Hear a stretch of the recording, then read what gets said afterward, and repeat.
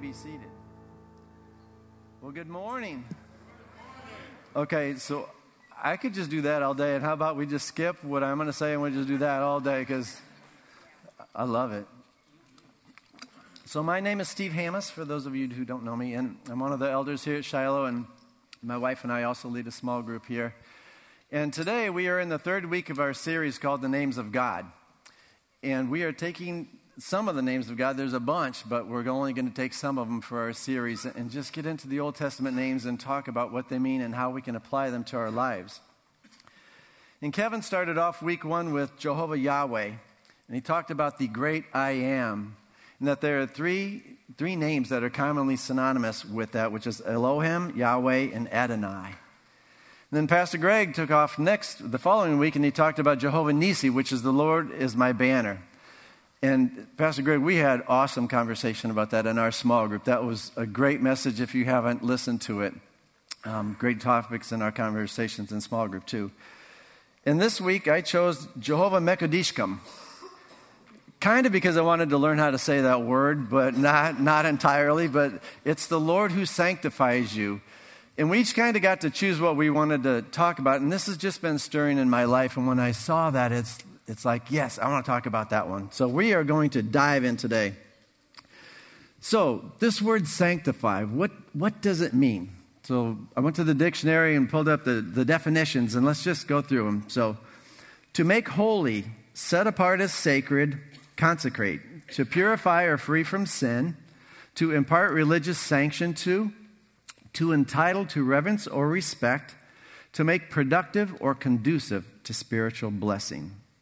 So it's this whole idea of setting apart, right? So the first time that we see this whole idea of the Lord who sanctifies you is in Exodus 31, 12 through 14. And I'm going to read this. It says, "The Lord spoke to Moses, saying, Speak also to the children of Israel, saying, Surely my Sabbaths you shall keep, for it is a sign between me and you throughout your generations, that you may know that I am the Lord who sanctifies you. You shall keep the Sabbath, therefore, for it is holy to you." So we're going to dig into this whole idea. So I grew up in the Catholic Church, and my family's devout Catholics, have an awesome faith. But when my late teens came in my early 20s, my faith kind of waned. I went to church less and less and kind of waned. And I've shared my testimony here before that. My wife and I started to go to this Christian church on Monday nights to a Bible study. Nobody went to church on Monday night. So we went on Monday nights, and there were probably 1,500 people at this church, all ages, whatever. And they had a band. I'd never seen a band on the stage. But we got saved. We got saved, and we became Christians by declaring the prayer that it says in the Bible that if you believe in your heart and confess with your mouth that Jesus Christ is Lord, you will be saved. So we became saved, and we started to go to church. But I really wanted to get to know God deeper this time. And I wanted to know what it meant to have a real relationship with Him. So we started to go to different things in church, and I started to hear words like sanctify, glorify, justify, walking out your salvation, and all these things, and I had no idea what they meant. And then we moved here, and my wife got a job working for Pastor Ed's company. And Pastor Ed was a lot younger then, as was I. So we went to their small group, and I used to just bug the snot out of him with questions. What is this? How does that work? What's this? And he was so patient with me. I would have not been that way, but everything. But there was something about him that he had, don't get all puffed up now, he had a godly wisdom to him and an insight that I could bring things, and he just had this insight to him that was layered with God on top. And it's like, where do you get that from? And then I met Pastor Greg. Pastor Greg has this methodical approach to life. I know, go figure, right? But he's got this methodical approach, but he too, you could bring a situation and he could layer it with a godly insight. And they had patience. And then I met Tom Murphy. He was an elder here. And I met Pastor Don. And I sat with these guys for 2 years before I joined to the elder board. And it was something about these giants in my faith that they had peace about things. And they looked at situations and they would see it through God's eyes. And they knew what to do, but they had joy and they had a happiness. So I went to church for a long time. I was going to church, and I did all the things that I thought that you were supposed to do when you became a Christian. I cleaned up my life. I gave up murder. I gave up all these things that were tempting to me. I started to work on my anger issues. I took my Bud Light hand-cord crafted beer can Christmas tree ornaments that I drank and made, and I hung them on my tree, and I got rid of them, and they were beautiful, but I got rid of them, and I did all the things that I thought you were supposed to do when you were a Christian, right? And I would go to church, and I would see these people, and I would watch them, and they were worshiping, but they were really worshiping. They were like truly worshiping. And then I would hear people pray, and their prayers were just powerful, and they were anointed. And it's like, where do you get that from? I guess I was comparing myself, which probably isn't smart, but I was comparing myself and just looking at them, and I felt like I was faking my faith. And I'm going to take a gamble that there's some of you in here today that are like that you're like, I see these people around me, and they seem to have something that I don't. I was saved. I knew I was saved because I said the prayer, and I believed that Jesus was my Lord and Savior. But there was a piece missing, and that's what I want to get to today. So let's break it down a little bit. When you became saved, if you've confessed Jesus Christ as your Lord and your Savior, two things happened the moment that you did that. The first is that you were justified. God, you couldn't be in the presence of God before because He's a holy God and you're not. So when you became a Christian and you professed that, the instant that you did that, God now looks at you through the lens of His Son. And Jesus paid the price for all your sins. So now you can be in the presence of God because you're justified in front of Him. The second thing that happened was you were sanctified. But there's three facets of sanctification, which we're going to talk about. And the first is called positional sanctification. So I want to read you scripture, and then we're going to chat about this. 1 Corinthians 6:11. It says, "Or do you not know that the unrighteous will not inherit the kingdom of God? Do not be deceived, neither the sexually immoral, nor idolaters, nor adulterers, nor men who practice homosexuality, nor thieves, nor the greedy, nor drunkards, nor revilers, nor swindlers will inherit the kingdom of God. And such were some of you. But you were washed, and you were sanctified, and you were justified in the name of the Lord Jesus Christ and by the Spirit of our God." God took you, and He set you apart as holy. So first of all, I never saw myself as holy. That was God. That's a lofty term and a really reverent term. So on Friday, I sent a text out to about 25 people. Yeah, you're smiling, Dave. And I asked this question, people that I work with, people that go here, and I said, if I were to ask you the question of, are you holy, how would you respond? And I got all these texts back, and some of the people gave a really good answer. They said, yes, I am. But about 70% of the people said, no, I'm not. And I got responses like this. Oh, goodness, I'm a work in progress. I screw up too often to say that I'm holy. Yes, I am, because I am full of holes, eye holes, ear holes, nose holes. No, but I'm not, but I can become more holy by following God. No, I'm striving to be. Only if I've been shot. Only God is holy, certainly not me. So I got the whole smattering, but it's a little bit of a trick question. So we're going to talk about that. You'll see why. So you are holy because you've been sanctified. So I brought show and tell today, and I want to show you guys something. So I bought this.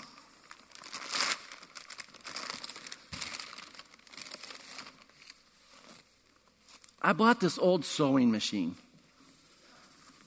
This thing's old, older than us, Ed, right? And it's it's super rusty. It doesn't even work. But I bought it, and it's mine. And I have a purpose for it. I'm going to consecrate this for a purpose. And it's the same thing when you professed that to the Lord Jesus Christ, that you're my Savior. He bought you with a price. You're His. And you are consecrated. And that makes you sanctified because you're now set apart. This is mine. You can't take that away. You're Father God's. You are a holy vessel. So don't let the enemy ever tell you that you're not holy. You are a holy vessel because you've been set apart. That's facet number one. The second one, the second aspect of sanctification, this is called positional because you have a position in Christ. The second is called progressive sanctification. And that is where we work out our sanctification in our everyday life by leading a holy life. And I think this is where it was a trick question for people because I think the 70% of them saw that question through the lens of, do I live a holy life? Not, am I a holy life? So let's take a look at this for a little bit. Leviticus 27 says this, consecrate yourselves therefore and be holy, for I am the Lord your God, and you will keep my statutes and perform them. I am the Lord who sanctifies you. You see, being holy, being sanctified, and being made holy is a process that will take place over the rest of your life. It doesn't mean that we don't sin. It doesn't mean that we make mistakes, but it means that we're set apart to follow God. We make mistakes, but we're always heading in the right direction. Right before Jesus died on the cross in the Garden of Gethsemane, he said this prayer to God the Father. And I'm going to read it to you out of the Message version because it just speaks so much to me anyway. He said he was praying to the Father that he would help us work out our sanctification by knowing truth. And the truth is the Word of God. So he said this to God the Father. He said, I'm not asking that you take them out of the world, but that you guard them from the evil one. They are no more defined by the world than I am defined by the world. Make them holy, consecrated with the truth. Your word is consecrating truth. In the same way that you gave me a mission in the world, I give them a mission in the world. I'm consecrating myself for their sakes, so they'll be truth consecrated in their mission. But there's one thing about this whole process is that it requires our cooperation. It requires our cooperation with the Holy Spirit to want to become more like Christ and to live it out. I'm going to read two more scriptures. These aren't on the screen, but I'm going to read them. 1 Thessalonians 2:13, it says, but we ought always to give thanks to God for you, brothers, beloved by the Lord, because God chose you as the first fruits to be saved through sanctification by spirit and belief in the truth. To this he called you through our gospel so that you may obtain the glory of our Lord Jesus Christ. So then, brothers, stand firm and hold on to the traditions that were taught by us, either by spoken word or by our letter. And then lastly, this one, 1 Thessalonians 4:3. For this is the will of God, your sanctification, that you abstain from sexual immorality, that each one of you know how to control his body in holiness and honor, not in the passion of lust like the Gentiles who do not know God, that no one transgresses and wrong his brother in this manner, because the Lord is an avenger in all these things, as we told you beforehand and solemnly warned you. For God has not called us for impurity, but in holiness. Therefore, whoever disregards this disregards not man, but God, who gives his Holy Spirit to you. So there's a couple things about this, that because God is so holy, it automatically demands that you and I lead a holy life. That is the number one pursuit of God for you, that you would lead a holy life. God's more concerned for your godliness than he is for your giftedness. He's more concerned for the depth of your spiritual maturity than whatever ministry you're doing. He's more concerned for who you are than what you do, and he's more concerned about your character than your career. Your personal walk of holiness is the utmost important thing to him. And your willingness and cooperation in that to work with the Holy Spirit is how God writes history and is how God works out his plan for your life. So let me give you an example. Remember the book of Ruth? So Ruth married a man. Their family consisted of mom, dad, and two boys. She married one of the boys. So she had father, mother-in-law, and brother and sister-in-law. They all lived in the same town. In a short span of time, dad died, brother-in-law died, husband died, left the three women alone. Naomi, who's the mother-in-law, came to her two daughters-in-law, and she said, girls, go get another husband and find happiness. I'm going to move back to my homeland where my people are, and you deserve a happy life. Go find a husband. Orpah, the sister-in-law, said, okay. And Naomi said, no, or not Naomi, Ruth said, no, Naomi, I'm going to go with you. I want to take care of you. They had a little back and forth. She says, no, go find a husband. And Ruth said, no, I'm going to go with you. So Ruth moves back with Naomi to Naomi's homeland. And she gave up her community. She gave up her friends. She moved to a place that she didn't know anybody. She didn't know the culture. She didn't know the people. But that was what she felt God was calling her to do. So she's there, and she's not even known by Ruth anymore. She's known by the girl that lives with Naomi. She's known by, Naomi's daughter-in-law, that girl that lives with her. She gave up her identity. How humbling. But you know what? This was God starting the process. Rub. Take a little steel wool. He's going to fashion Ruth. Ruth goes from having food on her table every night where her husband would get food, they'd come out, they'd have a great community, to where Naomi says, go out in the field. I want you to follow behind the guys that are picking the harvest and pick up their scraps.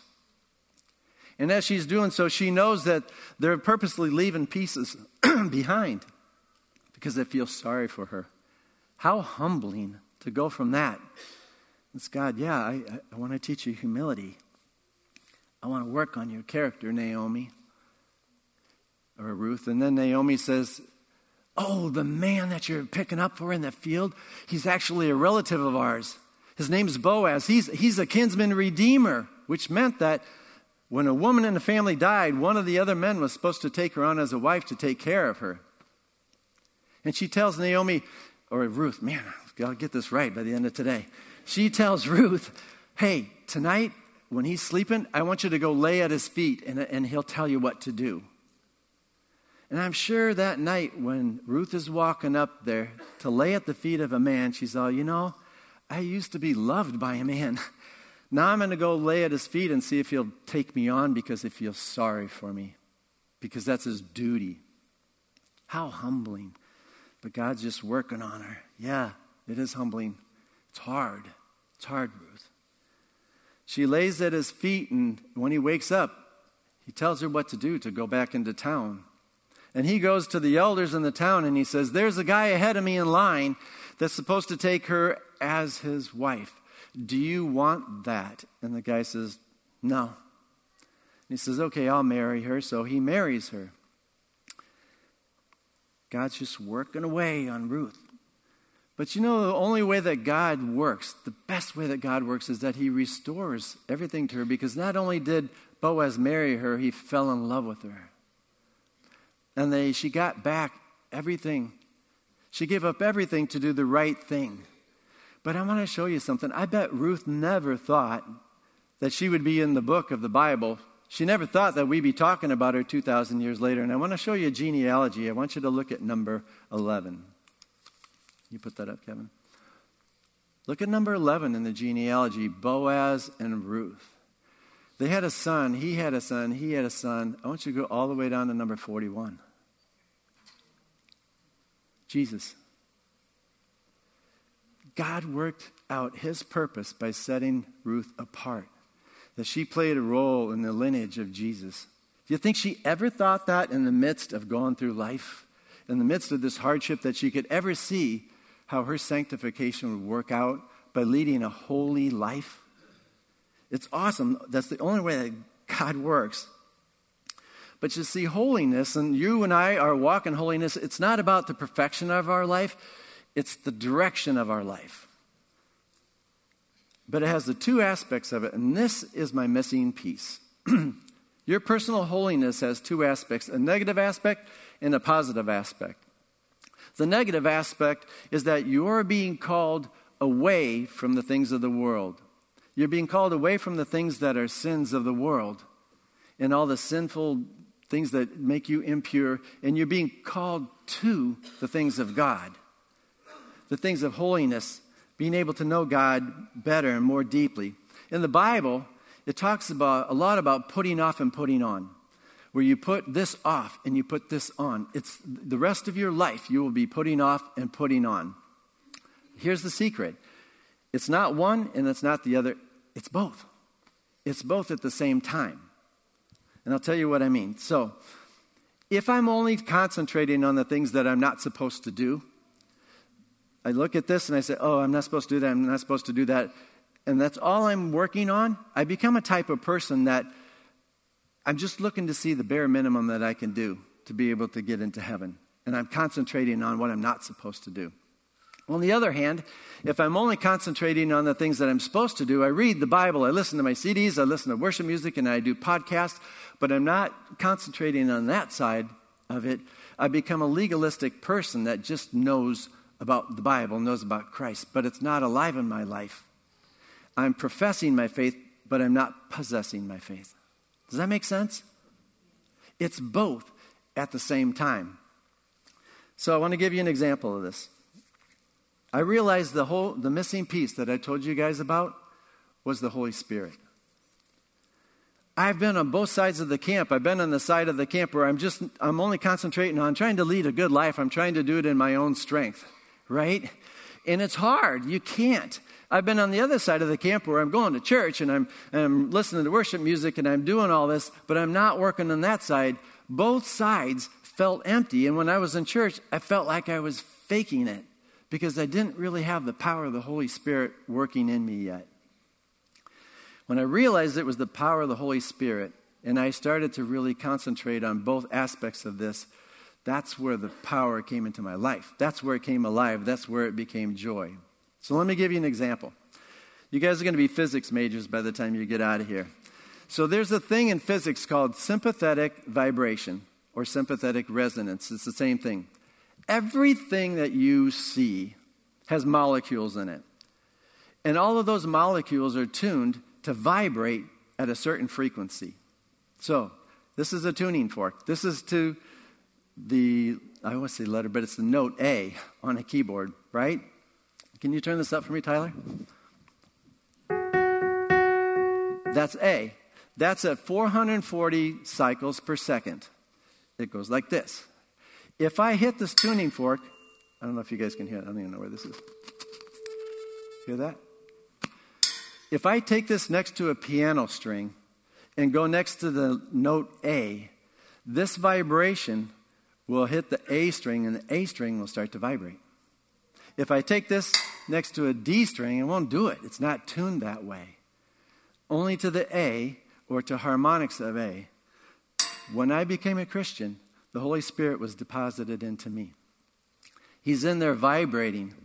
And when I first received Jesus, it sounds like this. Because the enemy also has tuning forks in me. And my sinful nature responds to those other tuning forks, to lust, to greed, to jealousy, to gossip. All of those tuning forks are in me. But as I start to walk away from the things of the world and I start to reach out and put my hand on those other tuning forks to silence them, the one that starts to stand out becomes one. That voice inside me, that Holy Spirit inside of me, starts to be more recognizable because I'm snuffing out and I'm silencing all those other things in my life. Then, as I grow in my walk and I'm filling my walk with learning the truth of God's Word and I'm going towards Him and I'm going away from those things, when they start to come in, something's wrong. I hear this one better and I can better recognize, snuff that one out. This is the enemy's job, you guys, to go like this. I wonder if Diane will still respond to this. He puts that in, and if that sinful nature is in Diane for whatever that would be, you're lucky I didn't pick one, right? Whatever that would be, if that sinful nature is still in there, it's going to start to resonate. But Diane, as she walks in her sanctification, she's going to just go, yeah, that doesn't belong here. Put her hand over it and silence it. This is your progressive sanctification. This is where your power is. When you start to walk towards the things of Christ and you start to learn the Word and let it get in you, this becomes louder and louder in your life. And as you're walking away from those things, you'll start to recognize them and say, yeah, no, I don't do that. And the enemy every so often is going to do this to you. Stick it in and see if there's anything in there. But as you snuff it out more and more, it becomes less fun for him because you're not biting on it. And this is how you're walking out your walk of salvation and sanctification. You have one more aspect of it, and that's called perfected sanctification. When you die, that's when you go to heaven in front of Jesus Christ, and you will be perfect. You're a perfect, holy vessel in His life. In 1 Thessalonians 3:13, he says this, "May he strengthen your hearts so that you will be blameless and holy in the presence of our God and Father when our Lord Jesus comes with all of his holy ones." So as we close, I want to do one more thing. Greg, can I borrow you for a minute? How many of you guys are really good at remembering a name if you meet with somebody? How many of you are good name remembers? So I got one. The rest of you are just like me. You're awful, right? If you meet somebody. So this is not meant with any disrespect. If you don't like it, email Pastor Greg. But I'm a type of person. I need to have a way to visually remember something. If I meet you and I don't know your name, but if you told me, I would have to find a way to remember your name. Otherwise, in 10 minutes, I won't remember. So this will help you, and I guarantee you some of you guys are going to remember it this way. This is a dish. This is the Holy Spirit. Put the Holy Spirit in the dish. Ready? This is so cool. Ready? Make a dish come to me. Make a dish come to me. Ready? Get it? Have you got it yet? Make a dish come. Make a dish come. Get it? Make a dish come. That's his name. That's his name. Can you do the next? Make a dish come. The Lord who sanctifies. All right? Let's do it together. Ready? Make a dish come to me. Why not? Holy Spirit, come on. Make a dish come to me. Thank you. You got it? Make a dish come. All right. Now, you guys are Hebrew scholars. Make a dish come. When you think of that, right? That's so cool. Anyway, I want to just close by asking you a couple of questions, if we could. All right? Having the proper view of your sanctification starts with having the proper view of who you are in God. You are set apart. You are holy. No one can take that away from you. When God looks at you, God sees a holy vessel. Just knowing that should make you want to walk it out. Should make you want to walk out a holy life. And once you have that view, it helps you better understand just who you are, where you're headed, and what you're supposed to do. A holy person is an awesome weapon in the hands of a holy God, and that's you. You're going to fail, you're going to drop the ball, but it's heading in the right direction, and it's both of these. I'm walking away from the things of God, from the things of the world to the things of God. It's got to be both, you guys, and that's where you do that. You're not going to be faking it. You're not going to be imitating anymore. What's going to happen is it's going to be imparted to you. The very nature of Christ is going to be put on you. You're going to change. I used to have huge anger issues, and when I started to realize this and let the power of God work in me, I snuff out that anger. Every so often the Holy Spirit's like, ooh, and I just snuff it out. That's what we do. So let me ask you a question. I want to give you a minute here before we close. What in your walk, what in your personal sanctification, your progressive sanctification, walking this out, what's your roadblock? I promise you, if you ask the Holy Spirit, would you just show me? He'll show you. He'll show you. A lot of times when you're a new Christian and you go, I have no idea how that works. The way it looks is as you start to walk away from things towards the things of God, there will be something in your life, there will be a circumstance, somebody will say something to you, and your old nature would go, rah! But the Holy Spirit will say, no, don't say it. Hold it. Why don't you pray for him instead? Weird things like that you go, that wasn't me. That's the Holy Spirit. Something will prompt you, why don't you do this instead? That's the process. That's leading the holy life. So let's take a minute. What is it? Which end of the stick? If you have a barrier, some of you may not. Don't make one up if you don't. But if you do and you're going, I get that. I don't feel the power. I don't feel the presence. Maybe it's on the end of walking away. Maybe that you're not surrendering control of your life. For me, that was a big one, to really say there's some things that, God, I've been trying to do this, but I'm holding on to that. And the Holy Spirit came to me and said, you know what? It's time. Let that go. Put your hand around that tuning fork and let that one go. That's when it started to happen. So I want to just give you a minute and just talk to God. Maybe you have too much noise in your life and you're not hearing what that is. Maybe you need to start getting into the Word because you're not, So let's just sit for a minute and just, you guys talk to God. See what He has to say to you.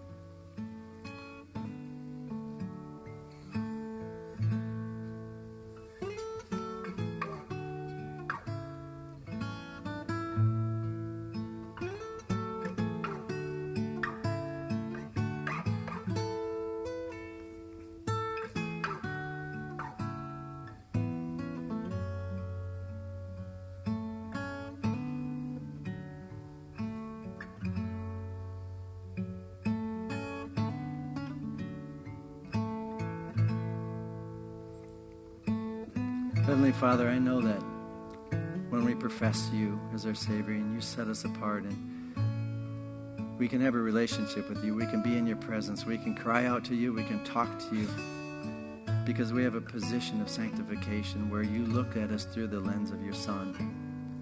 And we can have that relationship with You, Lord. But today I lift up our congregation here, that each one of us, as we're trying to do what's right, as we're trying to walk out this holy life, Lord, we do mess up, and I thank You that You forgive us. But your view of our personal holiness is the most important to You because You are holy.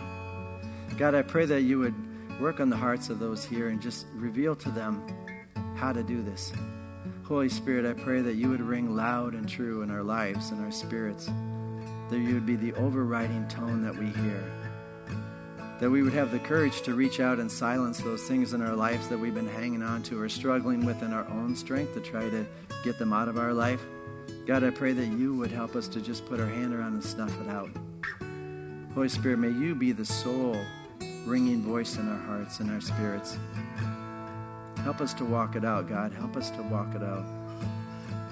We thank You, Lord, for what You've done for us. Jesus, thank You that You paid the price so that we could have this relationship with You. We pray that as we leave today that we're reminded of our role, that we're to cooperate with You. And help us not to struggle. Help us to be able to step out in courage and in faith and to lead this life that You've called us to, even when it's not fun. I think of Ruth, and it wasn't fun for a while. It was hard, but there was a lot of work to be done, Lord. But You brought Ruth to the forefront and You restored to her everything because You had a purpose before she ever knew what it was, that she would be on this chart of the lineage of Your Son. So God, thank You. We give You praise. We give You glory. In Your precious name we pray. Amen. All right. So in case you forgot, there's food downstairs. That's the best part, right? So you guys have a great day, and we'll see you next week.